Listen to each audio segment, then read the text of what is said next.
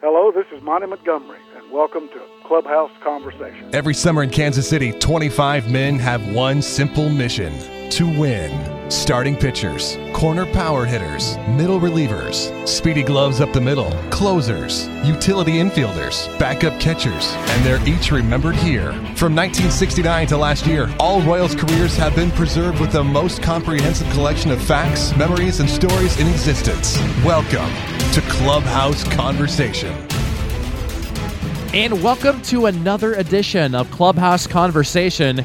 It's your host, Dave-O. Thrilled you've decided to spend some time with us today as we're joined by Monty Montgomery. That's right, the first Monty. We know Jeff Montgomery, who we spoke with recently in the Royals Hall of Fame, but Monty Montgomery, way back from 1971 to 1972, was a right-hander who started some games for the Royals, also pitched out of the bullpen. Monty Montgomery finished his big league career with a lifetime mark of 6-3, an impressive 2.78 ERA, and he was a lifetime Royal, which we love here on Clubhouse Conversation. Monty Montgomery was taken in the 9th round out of tiny Pfeiffer College in North Carolina back in 1968. He worked his way up through the Royals system. Unfortunately, after his 2 years in KC, had some arm issues that kind of ended his career prematurely, but Monty Montgomery, nice enough to join us here on Clubhouse Conversation. A true Southern charming gentleman. Monty, how's everything going? I'm fine, Dave-O. How about yourself? Good. It's good to finally talk to you after all this time. Well, I agree. I obviously did some research.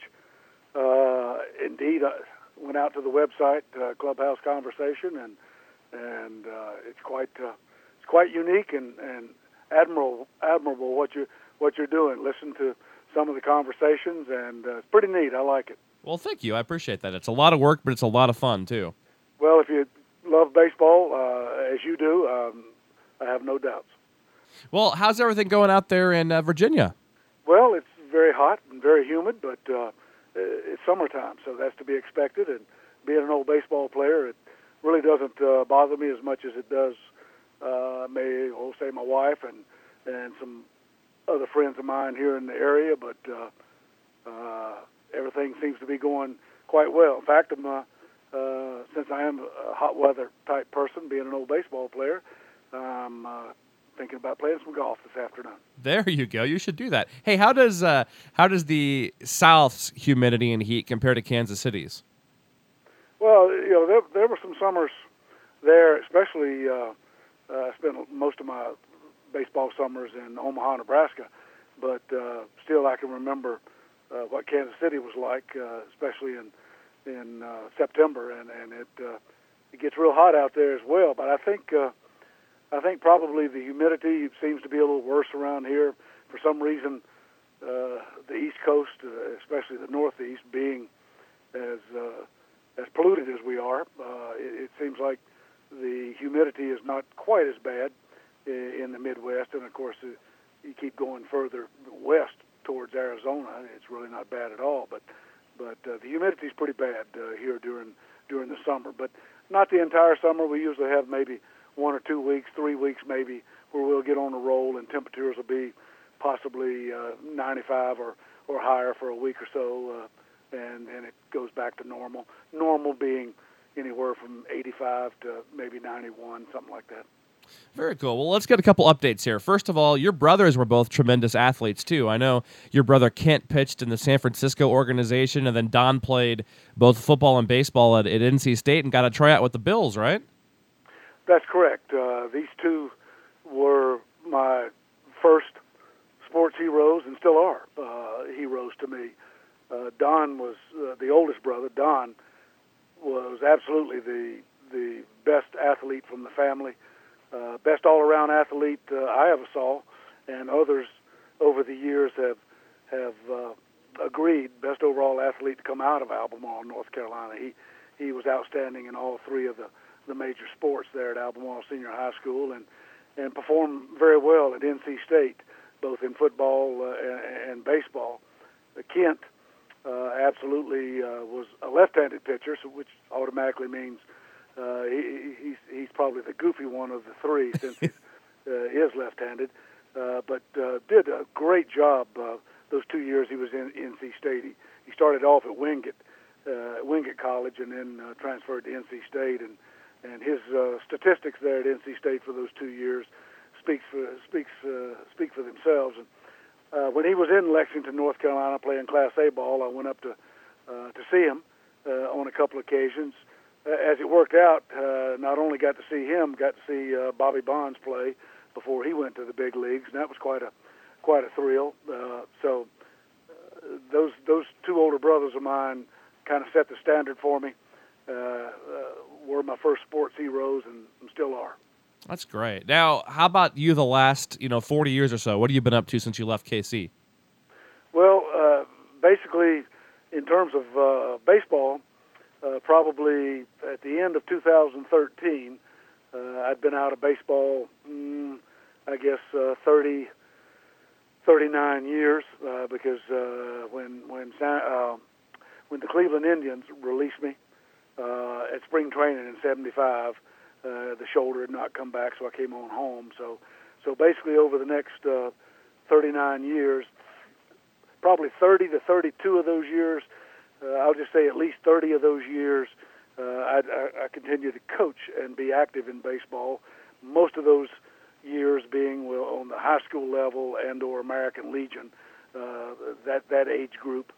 Now, other than that, I taught in the public schools here in Henry County, which kind of surrounds Martinsville, Virginia. I taught elementary, high school on the high school level and coached for the first 4 years. And then I went into textiles, and I was in textiles basically for 29 years. And as we went through those 29 years, of course, the textile industry started to go offshore, mainly into China and Southeast Asia. So I stayed in the textile industry for 29 years and left at the end of 2008, and then retired also at the end of 2008, since at that point in time I was 62 years old, and my wife gave me the very wise suggestion of, well, you're 62 years old now, you can always take early retirement. And I did, and I'm thankful I did. So that basically was it. I was on the high school level, then went into the textile industry where I stayed up until 2008. That's great. That's great. Well, I used to actually live in Charlotte, North Carolina for a couple of years, so I know the Albemarle area pretty decently. So you went to high school there, and you pitched, but also played shortstop. So if somebody would have told you back in high school that you'd be pitching in the major league someday, would you have believed them? Did you think that was even possible back then? No, I wouldn't have believed them. I'd probably would have laughed and said, well, it's just a dream, but I don't think that's going to happen. Reason being, I had success there, obviously in the youth leagues and on up into the high school level, and even on the American Legion level. Knew I had a pretty good fastball. Curveball was so-so. Tremendous competitive drive, which still exists. It existed as a coach, and it exists when on any golf course I walk on. I'm chomping at the bit to compete against that golf course. But no, I never would have thought that particular boyhood dream would have come to realization. Even though I was successful, I still continue to think about in those days. I just didn't see myself along the same lines of the Whitey Fords and the Bob Gibsons and all those others that I had been following in the 50s and on into the 60s. I just didn't perceive myself as being able to do what they could do. But obviously, all of that changed, and a boyhood dream was fulfilled. But I just collected the baseball cards.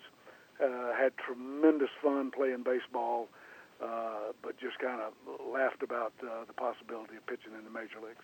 Well, you would through the NAIA. There we go. Gosh, it's early. At that level, you went to Pfeiffer College. You were all conference and all district back in 1967. So what made you choose Pfeiffer, and then what are your favorite memories of your college days?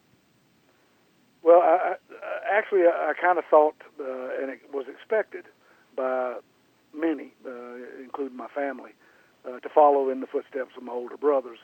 Well, I did apply to North Carolina State, was accepted, then hopefully trying to get an athletic scholarship. That did not come to pass. My family, my parents, we're talking about, we were pretty poor, and so they just simply could not afford the tuition at NC State. Well, as fate would have it, the good Lord entered my life in that respect, and the college coach there at Pfeiffer College had come to see me pitch my last baseball game for Albemarle Senior High School. It was in the playoffs. I won a complete game, but we lost. And I had been this man's bat boy for the Albemarle American Legion team for 1 year. And he approached me and after that last game and wanted me to come to Pfeiffer. So I decided to go to Pfeiffer. Best thing could have happened to me because Coach Joe Farabee, one of the greatest baseball coaches, in my opinion, to walk the face of the earth. His statistics speaks for themselves. He was the one coach that started to build me and grow me and get me headed in the right direction as a pitcher. So that's how it worked out going to Pfeiffer. My best, I guess, my three best memories at Pfeiffer. Of course, Coach Joe Farabee, a tremendous influence in my life, as well on and off the baseball field. Second, Coach he had that team there for roughly 30 years, and unfortunately for Coach, and he had a lot of good teams there, we only had one to go to the NAIA National Tournament, and that was our 1968 team. We had managed to get as high as number 2 in the nation in NAIA, and we were able to go to the national tournament. A third memory, my junior year, or the 1967 team, even though we were very successful, but we got put out in the playoffs. When I look back on that, two things happened that make me quite proud, and at the same time humble me. Always continue to be humbled at what I accomplished for that team. The way it worked out, during the year we were playing Presbyterian College out of South Carolina. Mm-hmm. They're at Pfeiffer, so I pitched the first game of the doubleheader, shut them out on maybe 3 or 4 hits, threw about close to 60 pitches. Well, Coach Farabee, he asked me at the end of the game, he said, well, we're only going to have about a 15-minute rest. And he said, you've thrown maybe 60 pitches. And he said, do you want to start the second game? I said, fine. I felt good. I said, yeah, fine, I'll start it. So I go out there, and I get off and running again. Great defense behind me. And I'm continuing to throw up goose eggs. And next thing you know, shut them out again. We won the game, and I wound up pitching both games of that doubleheader. Both of them were shutouts. I think in both games they got maybe 4 hits off on me, something like that. Probably wound up throwing 120 pitches or so, but still felt good about it at the end of that second game. And when I look back on that, I'm thinking, that was pretty neat. I really feel good about being able to do that. I was just on that day. And then also at the end of the 1967, Coach Farabee informed me that of all the college baseball pitchers in the state of North Carolina at all levels, I had the lowest earned run average of anyone. I think it was .62. Huh. And when I look back on that, I'm thinking, there were a lot of college pitchers throwing that baseball in 1967, and to have the best earned run average of every single one of them, that's also pretty neat. And I'm very thankful for that, being able to accomplish that. Those are undoubtedly my fondest memories. I wish I could say I pitched a no-hitter, but I didn't. Took one into the ninth inning in our conference tournament in 1967 against High Point. Lost it in the ninth inning. Was pitching a game down at Atlantic Christian, which is now Barton College. Had a perfect game. This was a doubleheader as well, second game. Had a perfect game with 2 outs in the bottom of the seventh. And a kid, and in all honesty, I mean, he flared it right over second base, threw the ball where I wanted, outside, and he did a neat little piece of hitting, flared it over second base, and robbed me of a perfect game. Wish I could say I had accomplished that in my lifetime of pitching, but was not meant to be there at Pfeiffer. The only thing I was able to do at Pfeiffer in terms of a no-hitter was we had Davidson at home, and I pitched the first 3 innings. 2 of my teammates, one of the guys, this was in 1968, another guy pitched 4, 5, and 6. The other guy pitched 7, 8, and 9, and we no-hit Davidson. And that was it for my Pfeiffer career. That's great. Well, then the Royals would eventually draft you in the 9th round of the 1968 draft. So before we talk about the day you were drafted, how did the Royals find you out of Pfeiffer? Is there any cool story? Do you remember the first time they saw you or the first time you met them or anything? Well, I do.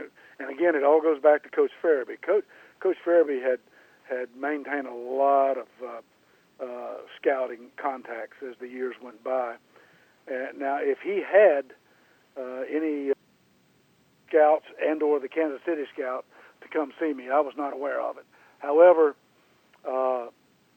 apparently, if they did come to see me, and I finally met a Kansas City scout, and Lord help me, right now I can't remember his name, but when we went to the national tournament in 1968, Coach Farabee surprised me, and he asked me if I wanted to start the first game against Glassboro State out of New Jersey, who at various times over the years, over that year, had managed to attain the number 1 ranking.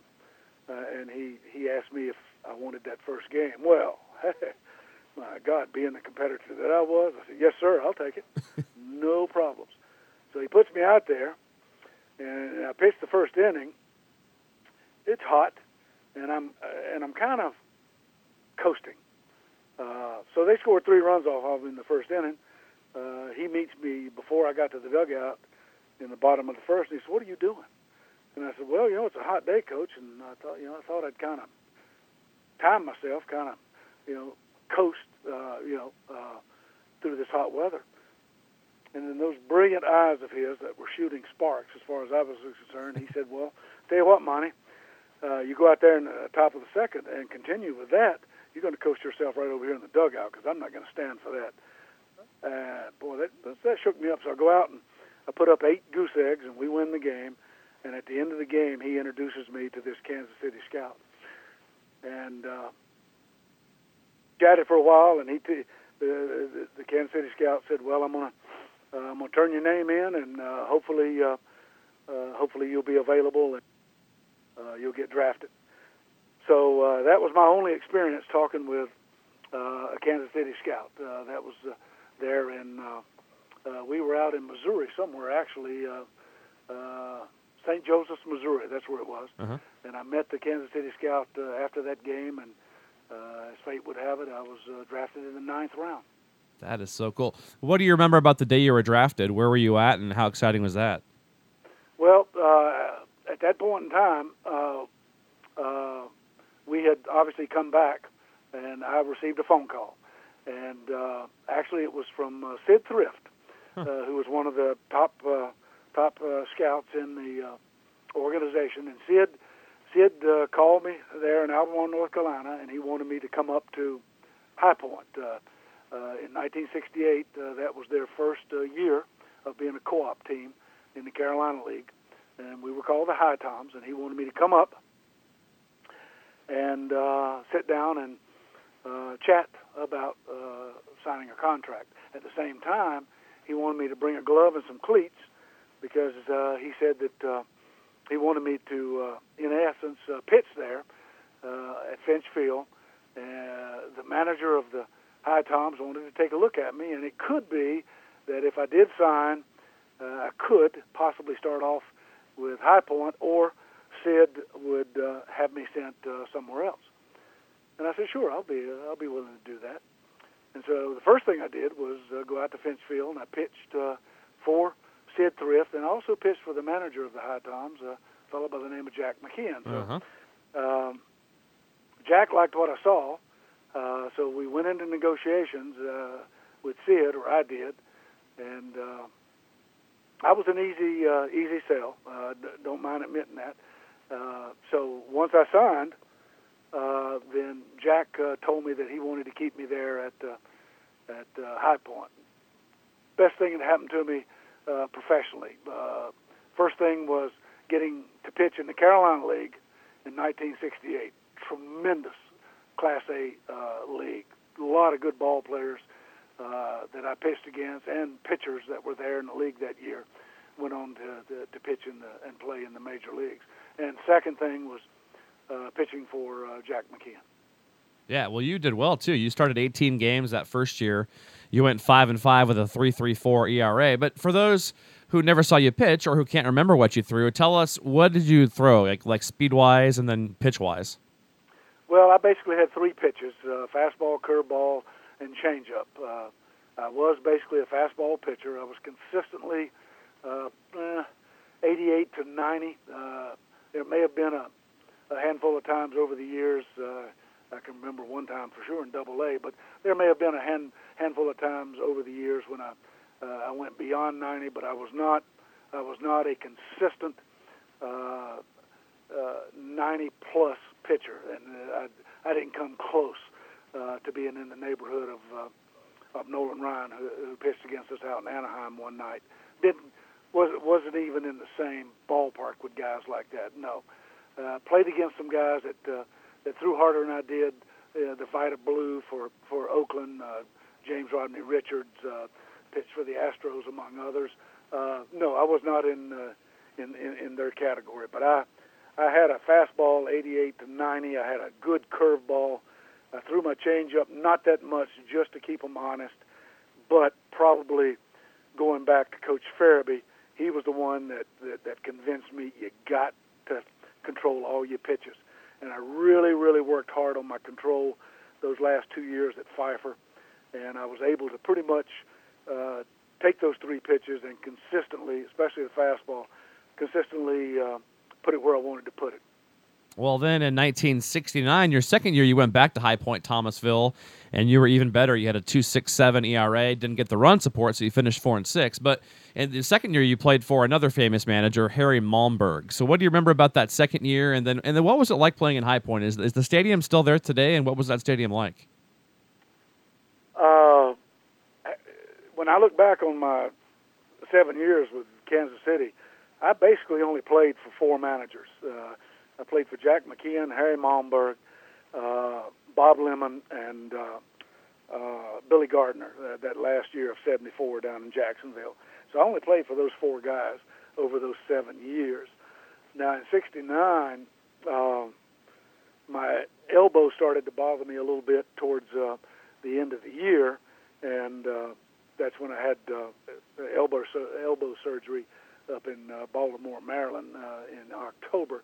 Had some calcium deposits, and I think I had a bone spur or something. Had that removed.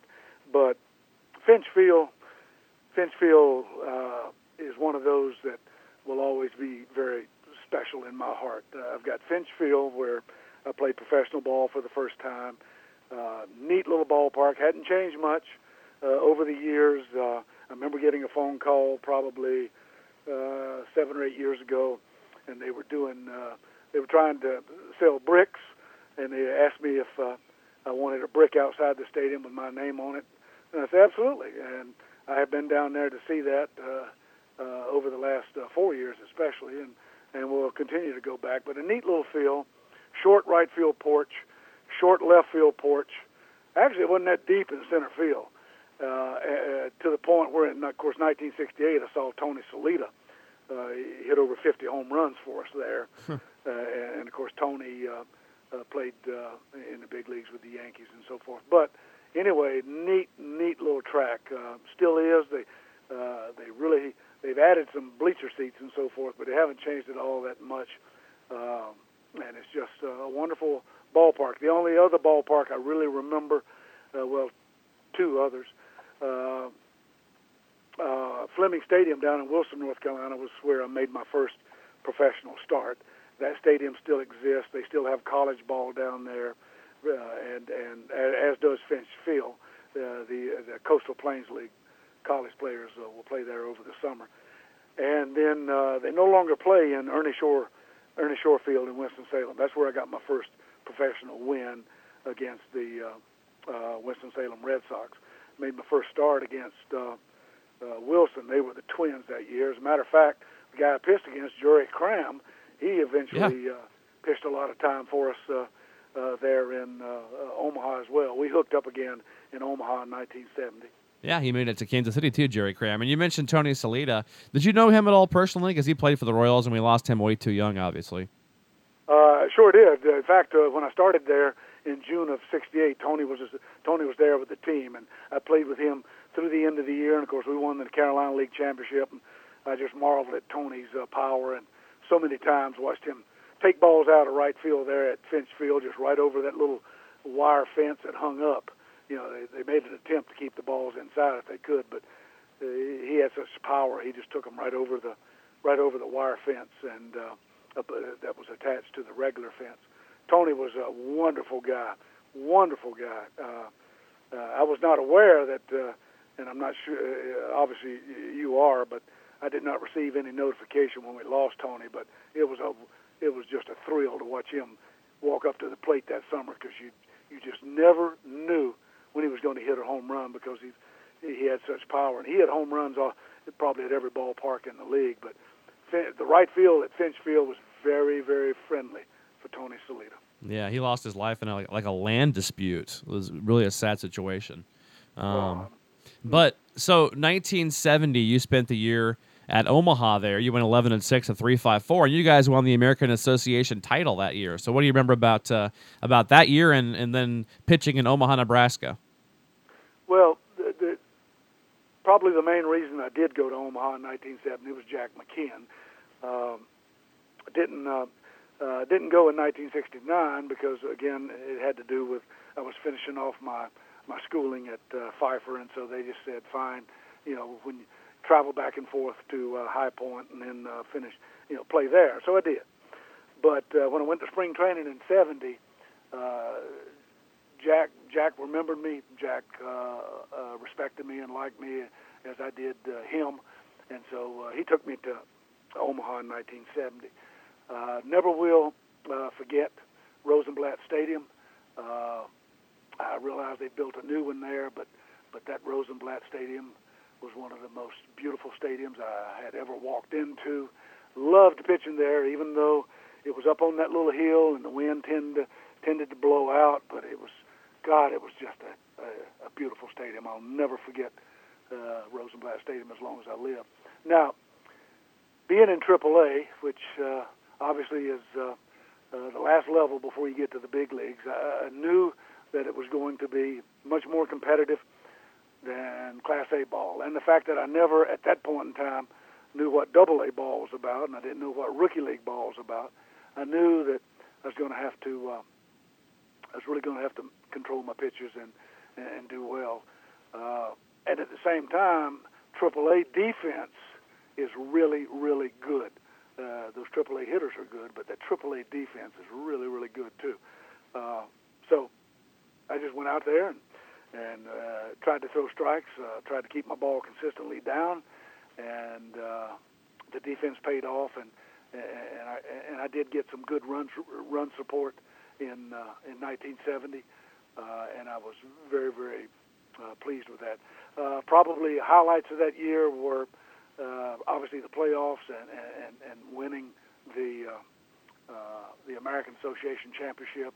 Yeah, we went to Syracuse and we lost to them, but still, it was just a phenomenal year for me and for our team, and once again, continuing to play for Jack McKeon, who continued to teach me more and more about how to pitch on the professional level.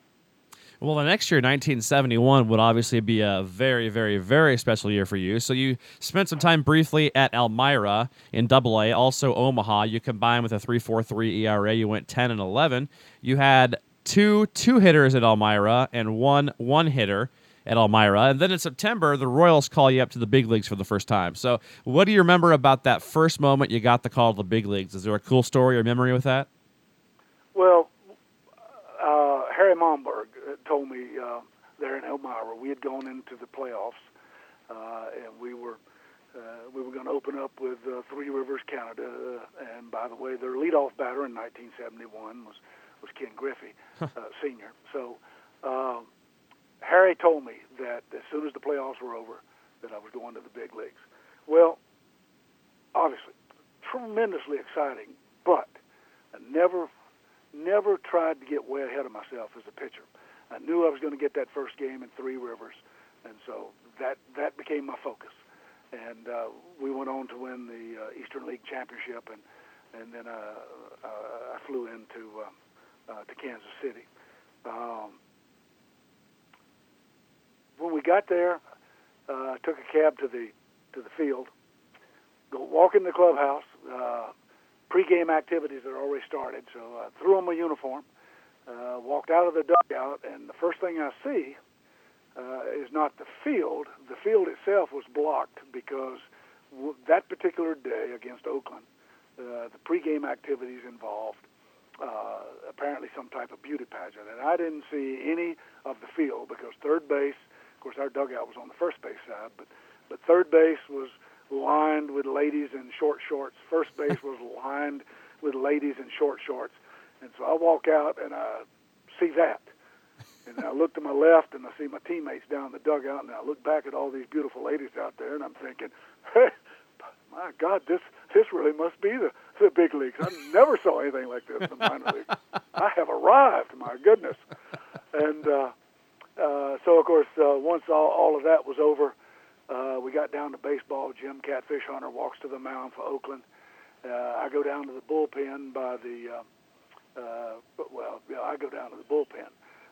But I stood. I got where I could, and I watched Catfish do his thing. And I'm thinking, whoa, this guy knows how to pitch. Now you might think you're a pitcher, but this guy is at a whole different level than you are. So I watched and tried to learn from how Catfish set up batters and so forth. Couldn't throw as hard as he could, but tried to watch how he did what he did.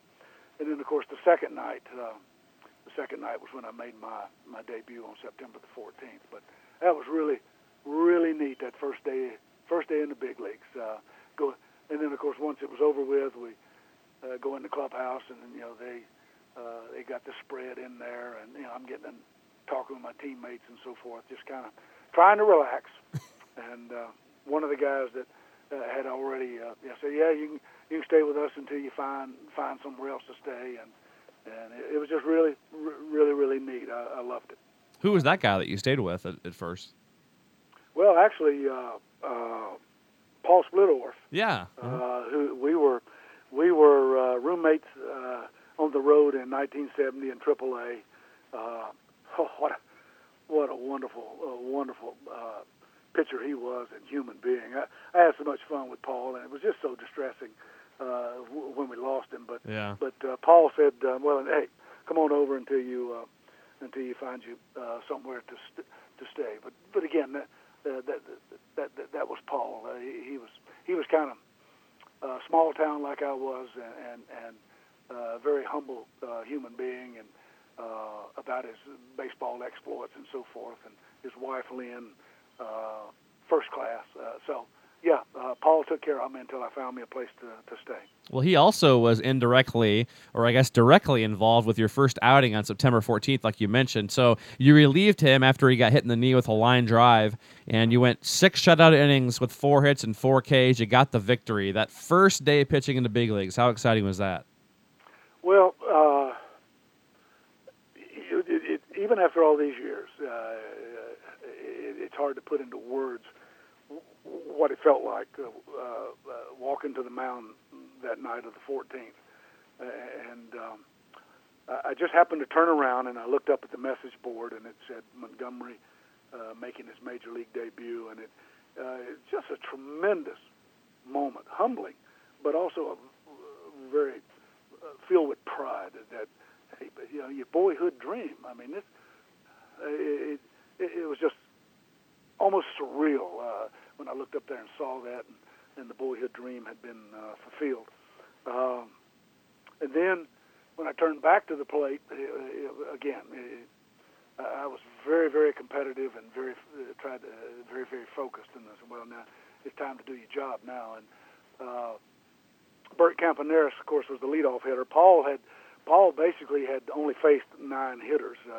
I can't remember if it was it probably was a base hit, and then Freddie and Cookie turned a double play, and so Campy was the leadoff hitter, and I tried to get the ball away from him to get him out. I had 2 strikes on him, and he just hits a line shot right by me, and of course falling off to the left side like a right-hander does. I didn't have a chance to get my glove back over there, so when I turn around, and I'm thinking, my goodness, the first guy you face in the big leagues is going to hit just a frozen rope to center field. So when I spun around, all of a sudden I see Freddie Patek coming out of nowhere, his arm stretched out to the limit, and he didn't have to dive for it, but he was leaning out as far as he could go, and the ball went in his glove. And the first thing that entered my mind was, well, you've heard about big league defense. You're here, and that's what it is. And, let's just keep doing your job. It was just phenomenal the way those guys played defense in the big leagues. And Freddie and Cookie, the way they could turn double plays. Amos Otis in center field, he could go get them in the alleys. And of course, the hitters we had up there, especially with Sweet Lou Piniella in left field, one of the better hitters that I played with. Obviously, the greatest hitter I played with was George Brett in AAA in 1973. But it never ceases to amaze me. Every September the 14th, I just kind of revisit that and how very special it was. And then, of course, I always conclude by being ever so thankful to God for allowing me to fulfill that boyhood dream.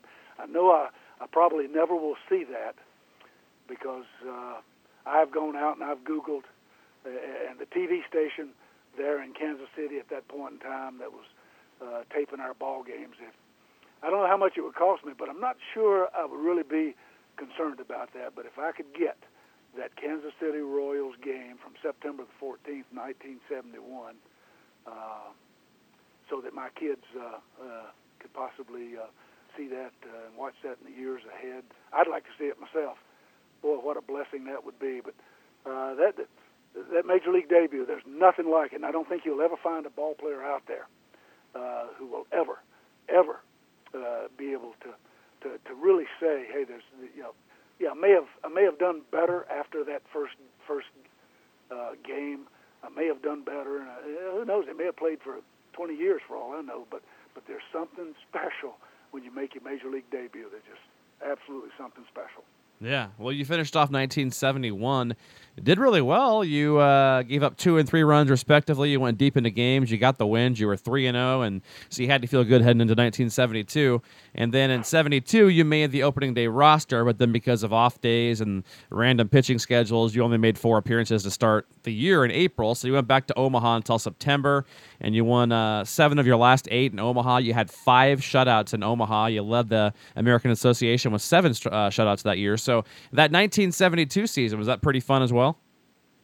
Yes, it was. I mean, first off, playing on the major league level, it's fun. And, just going to the yard, even on those days I didn't pitch. I mean, going to the major league ballpark, it was fun. And playing for Bob Lemon, God, was that fun. Ex-pitcher, Hall of Famer, but Lem being an ex-pitcher, he knew how to handle you. And so it was fun playing for him. But in 72, since that was the strike year, and we broke spring training, and sure enough, we go to Kansas City, and I stay with Paul and Lynn, and by then they had their first daughter. So I was staying with them while we were Marvin Miller and the guys were working their way through the strike situation. But one label that was hung on me, and it may very well have been true, was that I was not a cold weather pitcher. And quite frankly, I really can't remember. I do know that I always preferred to pitch in warm or hot weather, and it may very well have been that in cool weather like in April, probably my statistics for the month of April, be it in the minor leagues or in '72. Well, obviously the stats in '72 weren't good there for April and May, and who knows? Maybe I was a better warm weather or hot weather pitcher. Maybe I was. It very well could have been. And so when they sent me down to Omaha in '72, actually my arm felt good, but I just wasn't doing the job. And on the professional level, that's what it comes down to. I don't think the weather had anything to do with it. I just wasn't doing my job. Because I had some good outings in April. So I think maybe the cold weather pitcher or a hot weather pitcher might not have been 100% true, but the statistics, I guess, don't lie. I did seem to pitch from June, July, and August and September. I did seem to pitch much better. It's just that's the way my career shook out. So when I went back to Omaha, God, you talk about a pitching staff. My gosh, Jim Rooker, Steve Busby. Let's see, no, Paul. Let's see. Yeah, I think. No, I can't remember. I thought Paul was there, but anyway, we had a phenomenal pitching staff, and just all of a sudden it started to mesh, and that's another statistic that I'm right proud of that continues to humble me as well. I mean, I had made 19 starts there in Omaha in '72 before I got called back to Kansas City, and of those 19 starts, 7 of them were shutouts, and I'm thinking, my God, less than one out of every 3 times I was going to the mound, I was throwing a shutout. So Yeah. I did indeed get it back together, but boy, what fun that was. I'd go out there, and then all of a sudden, next night I might watch Rook pitch, the next night I might watch Buzz pitch, and I'm thinking, whoa. And Jack McKeon, I mean, he loved it. I mean, what a pitching staff. We were just, but we didn't win the league that year. But my God, it was so much fun playing with that team that year and the pitching staff that we have. Rook, super friendly. Buzz, Southern California kid, had great stuff. But he was always nice to me, and we had a lot of fun. Both of them great senses of humor. I mean, man, that was a heck of a season right there. And then when I went back to Kansas City, of course, that was the last time I'd pitch in the big leagues. But before it was over with, I got my one and only shutout against California. But again, that also I'm proud of. I'm very humbled by it. It's not that easy to throw a shutout against those major league hitters, and I was very proud of that. Still got the baseball. Oh, great. That warrants that. Still got the baseball, of course, from my debut, and I think I've got the baseball from my 2 wins against Minnesota in September of '71. So 72 was a neat season. It really was. And I never saw the major leagues after that. But at the same time, I don't really dwell on that, because what happened to me starting in 1973 was unfortunate. But hey, what can I say? Good Lord let me fulfill a boyhood dream, and even though I didn't get to go back, I'm still thankful, and still proud, and still humbled. Well, and yeah, just going back to '72, so September 7th was the day you threw that complete game shutout in Kansas City. You had 6 strikeouts, you had 5 walks. You finished that year with a 3.04 ERA, and then you went to winter ball in Lara, Venezuela. What was that experience like? Well, for me, it started off very exciting. For my wife, I think it started off very exciting. Now, off the baseball field, it was not exciting because we did not get familiar with the food right away, and so we were hungry for quite a while there until we figured out what we wanted to do. On the field, the first 2 times I pitched, for our manager was Louis Aparicio, and it was a joy being around Aparicio too. I remember growing up, keeping up with him and watching him play in the big leagues on black and white TVs and so forth. But first 2 times I pitched, I mean, I just stepped right out there and boom. I think the first time I pitched was in relief, and I came in and threw 3 or 4 innings, all goose eggs, and we got we wound up winning that ball game. And then my first start, I threw 10 innings and got the win. And then the arm went dead, and I really wasn't successful in November, and I wasn't successful going into December. And true to form, they sent me back home. I was back home before Christmas time. Was disappointed. I wasn't able to do the job, but the arm just went dead. I just didn't have any zip on my fastball. Didn't have any pain. It was just dead. And then in '73 was when I felt the first twinge in the shoulder. Now, did Venezuela have anything to do with that? I have no idea. At least I did not feel pain down there. It just went dead on me. It could have been that coming back in December and then turning right around in January and starting my running situation and soft tossing when I could, going back to spring training in February. Who knows? Maybe I didn't give my arm enough rest. I don't know. That's all for speculation. I just do know that when I felt that first twinge in my shoulder in around May of '73, May or June of '73, when I felt that first twinge, I don't know what all caused that, but I don't think it was Venezuela. I've been playing baseball since I was 8 years old and throwing everything from baseballs to rocks to footballs to basketballs to you name it. So maybe it all caught up with me by '73. But it was neat playing in Venezuela. But until we found out that there was a grocery store or a store downtown that sold imported Fritos and potato chips, and I mean, well, once we found that out, hey, we'll just eat junk food for as long as we can. Then we found out that there was a Chinese food place in downtown Barquisimeto. We went down there, we sampled it, and my God, that was good stuff. So we ate a lot of Chinese food and a lot of Fritos and potato chips and other things that were imported during our stay in Venezuela. That's great. So 1973, full season at Omaha, and same thing with Jacksonville, a place that I also lived for 1 year. So 1974, any nice memories of Jacksonville, Florida? Well, yes. One, first off, was Billy Gardner. Loved playing for Billy Gardner. Remembered him when he played second base, Boston Red Sox and so forth. And Billy was like Jack and Harry and Lim. He consistently was low key. Didn't go off very often at the team.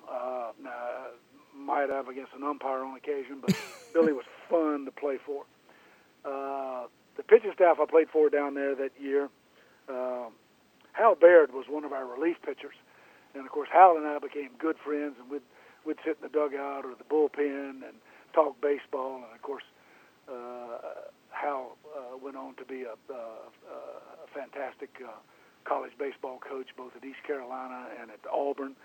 Hal was a lot of fun being around, and some of my other teammates there that year, UL Washington, who's now up at Salem. I think he's the hitting coach up here for the Salem professional team. I need to get off my butt and go up there and see him. He wouldn't remember me, I have no doubts, but it would be nice to maybe say hello to UL again.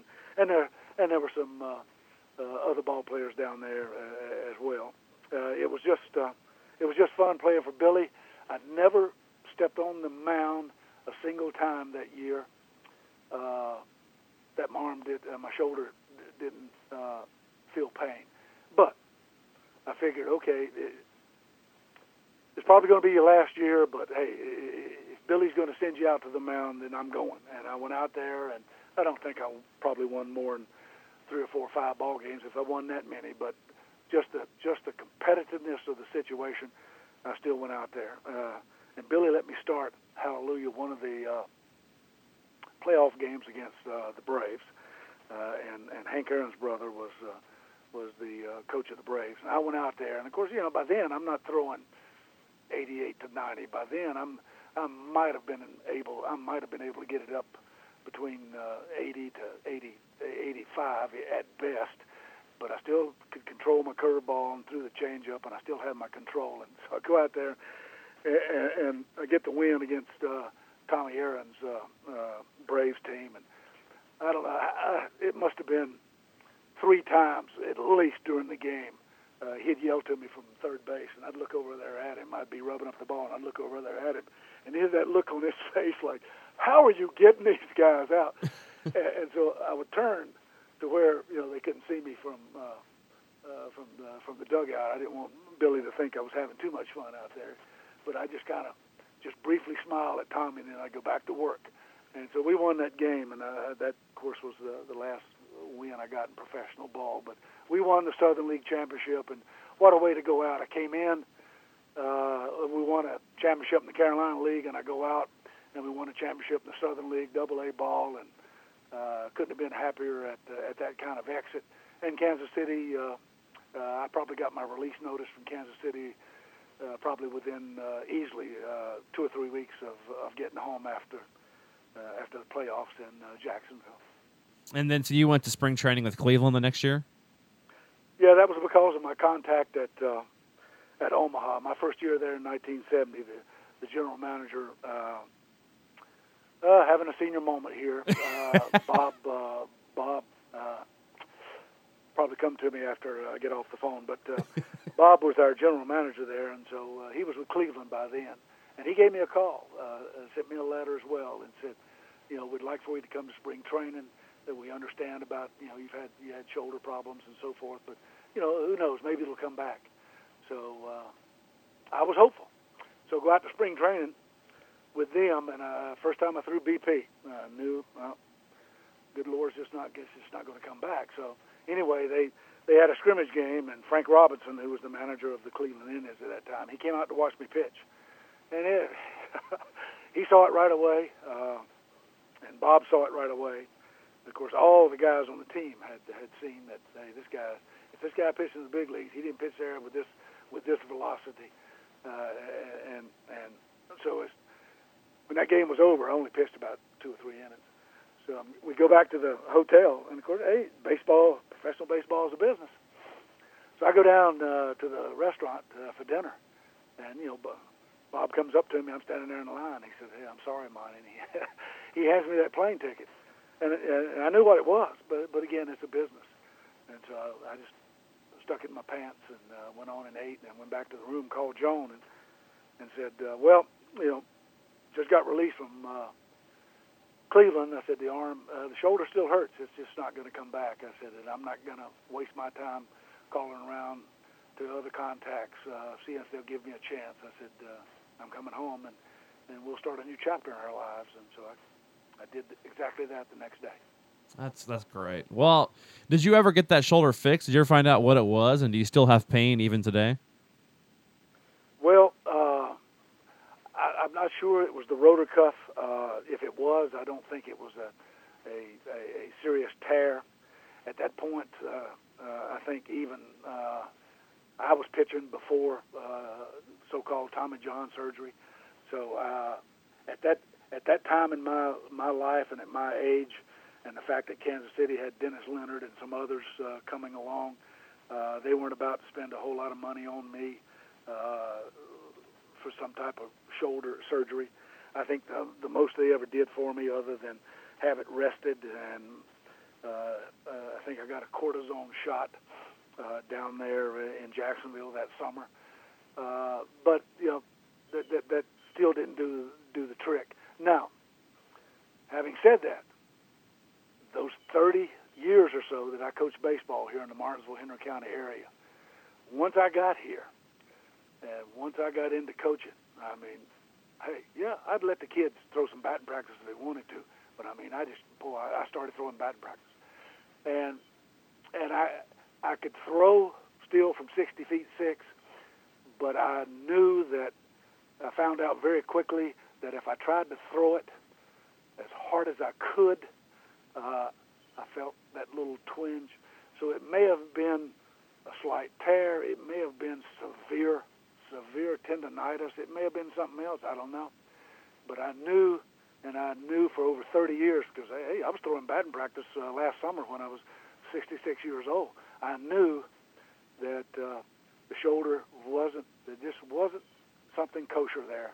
Because anytime I'd try to turn it loose, I'd feel that little almost like somebody standing there with a little pin and was just kind of sticking me in the shoulder. You can't go any further, big boy. Back off. And so I did, and continued to throw batting practice all the way through 66 years of age. And I think the reason I did that, Dave, is because if the good Lord ever did anything for me athletically, and he did, the one thing that I ever did in my life athletically that was the most fun thing to do on the face of this earth was pitch a baseball. I have never felt as happy or as having as much fun as standing there on the rubber pitching a baseball. God, that will be the most fun thing I ever did in my life athletically. Well, have you ever been back to Kansas City since 1972? No, and I don't want to sound unfair, and I don't want this to. Some people may conclude, he's just a bitter old baseball player. But Kansas City they have never contacted me. In essence, I've been forgotten about, and I'm okay with that because I look at it from the perception of, hey, if they have an old timers day, or if they ever invite anybody back, it would have been the likes of a Split Orf. It's going to be the likes of a Busby. It's going to be the likes of a Doug Bird, a Frank White, a Cookie Rojas, a Dick Drago, Roger Nelson, and so forth and so forth and so forth. It's not going to be a Monty Montgomery who pitched for us there in September of 71, who pitched for us in May of 72 and September of 72. I just looked at it like that. Kansas City? Okay. Hey, so be it. If you ever invite me, hey, I'll be glad to come. I'll be glad to throw out that first pitch at a ball game. Would love to do that, but I understand. I understand that I didn't do for you what other pitchers and players did, and, so be it. Bottom line, I pitched in the big leagues. Thanks be to God. Well, we got to get you back here someday, or maybe I'll come out there and watch a Burlington Royals game with you someday. Oh, boy, I'd love to meet you. Would love to do that. Yeah, that would be great. I need to do that. These couple of retired guys I play golf with, they also love baseball. So we've talked about it before, going down to Winston-Salem, going down to Greensboro, going up to Salem. Now, of course, go down to Burlington. Yeah, I pitched in. Well, I didn't pitch in the new Winston-Salem ballpark, but I didn't pitch in the new Salem ballpark either. But I don't know if Burlington still uses the same ballpark I pitched in down there. Just if they've just updated it or not. But I need to go down there and see them. But again, don't let me forget, if in the months and years ahead, because I'll soon be 68, if in the weeks and months and years ahead, if there is anything that you happen to find out about, the possibility that tape of that Kansas City Royals game against Oakland on September the 14th, 1971 is in existence, and you can give me a name, a phone number, an email address, or whatever, I would appreciate it, because I would love to have that for my kids and going forward. So keep that in the back of your mind, as well as if you do come into this area, would love to go to a ball game with you. If you're a golfer, would love to play golf with you. And hey, who knows, if you ever put together for whatever reasons, a celebrity golf tournament, charity golf tournament there in Kansas City, and you're looking for so-called celebrities, and I use that in a humbling way, because I never have considered myself a celebrity when I think about movie stars and Hall of Famers and things like that. Hey, who knows? My wife, she's retired. She loves to travel. Who knows? Might just pile in the car or jump on a plane or something and come out there and play in a charity golf tournament for the kids or whatever charity you're doing it for. Yeah, you haven't even seen Kansas City's new park then. Well, I say new loosely, Kauffman Stadium. You got to come see that. And also, did you know that our closer is a North Carolina guy? Is that right? Yeah, Greg Holland. He was in the All-Star game last year. He is from the Asheville area and pitched in Cullowhee there at Western Carolina. Wow. Well, I keep up with Kansas City and their wins and losses, and obviously they're doing they're doing tremendous this year. We're in first place for a little while, but I don't really get into the analysis of their players, like I did through the 70s, and of course even the 80s with George Brett there. Speaking of George Brett, now there's the kind of guy you invite back, obviously, to a old timers game. But George, bless his heart, and John Wathen, or as Duke is, he'll always be Duke to me. Great imitation of John Wayne. But with all due respect to George Brett, back in the I think it was the late 90s, no, late 80s, late 80s, might have been early 90s. But anyway, Kansas City's coming into Baltimore, and of course our two children are with us now, and I think my daughter was she must have been about 10 by then at least, and Brad was closer to probably 12 to 14, something like that. But anyway, we decided to go up to Baltimore when Kansas City's in town.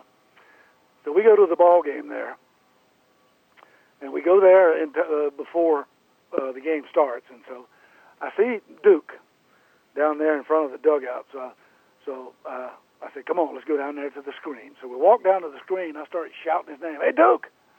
Well, he looks over, recognizes me right away, and he comes over, and we're chatting. And, of course, he was the head manager, and we're chatting and all, and bless his heart. I mean, it's very easy. He could just wave and said, "Hi, don't have time." But he comes over. Well, about that time, Kansas City takes the field for the infield. Well, Duke, he just turns around, "Hey, George!" So George stops about the time he gets to third base, and Duke says, "Look who's here."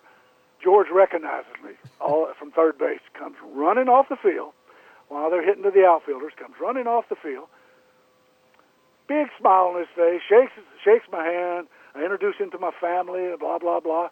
He stands there for maybe 60 seconds, and we were chewing the fat.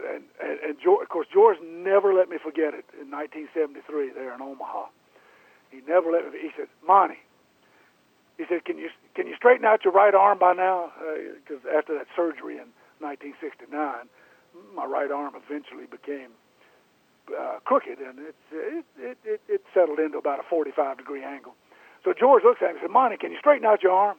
And I knew what was coming, so I had on a short-sleeve shirt, and I just stuck my arm out there in front of him like that with it bent at an angle. And I said, "What do you think?" He started laughing about it. He said, "Oh, crooked arm." And then he runs back to third base. And I told my kids and my wife after that, I said, I mean, that guy's, he's going to be a Hall of Famer. I said, yeah. And I only played with him that 1 year in AAA, and he could have stood there at third base, and he could just throw up his hand. Hey. But I said, he runs off the field and comes over there. And I said, to his credit, I mean, not only was he a great, great ball player, but that's the kind of person that he was. If he knew you, if he played with you, he'd say hello to you, he'd shake your hand, he'd have something nice to say to you, or he'd have something to tease you about. So I'll always remember that about George Brett and John Wathen, two fine ex-Kansas City Royals ball players. So cool. Well, in closing, and this has been one of my favorite interviews of all time, by the way. So interesting. Well, thank you. Bless your heart. Yeah. In closing, then, what would you like to say to Royals fans listening right now? I would like to say that the brief time that I was there, I never went to that baseball park, Municipal Stadium. I'm glad I pitched there. I did see Kansas City Stadium while it was still being built in 1973, but I never played there. But it was a great honor to stand on that same pitcher's mound that Satchel Paige and others stood on. And it was a great honor to have played in front of those fans in 71 and 72. Never did I run across one that was not polite to me and respectful to me. I always tried to sign the autographs. They were delightful people, and they were great, loyal fans. I wish I could have played for them much longer, and I would hope that the day would come, even though the fans today don't remember me. But if the day were to ever come to where I would ever go back to Kansas City, and I were to ever bump into someone that were to say, "Hey, hi God, I remember you," or "My dad remembered you," or "My brother remembered you," I know that they would say it with a smile on their face, and they would say it with a lot of respect for what I was able to accomplish as a baseball player. God bless each and every one of the Royals fans from back in the time I was playing, all through the years that I haven't been there, the ones that are there today, and going forward. A great city, great baseball fans, and I will never, ever forget that short visit that I had and my exposure to the great people of Kansas City, Missouri. Well, we won't forget you either, and I really want to get you back here one of these days. So we're definitely going to stay in touch, and we'll keep our eyes and ears open for that, that first game video as well. And thank you so much for all your time and for all that you gave to the Royals organization. No, thank you, Dave, because you could have done a lot of research, and you have done a lot of research, but you could have always fallen back on, let's go with the guys that had a bigger impact on the Royals baseball team and statistically and otherwise. But hey, you tracked me down and asked me to interview, and it's quite humbling, and I appreciate it. I'll always be thankful for it, and may God bless you and your family going forward. You as well. Okay? Let's stay in touch and talk soon. Okay, Dave, you take care. Okay, you too. Thank you. Bye-bye.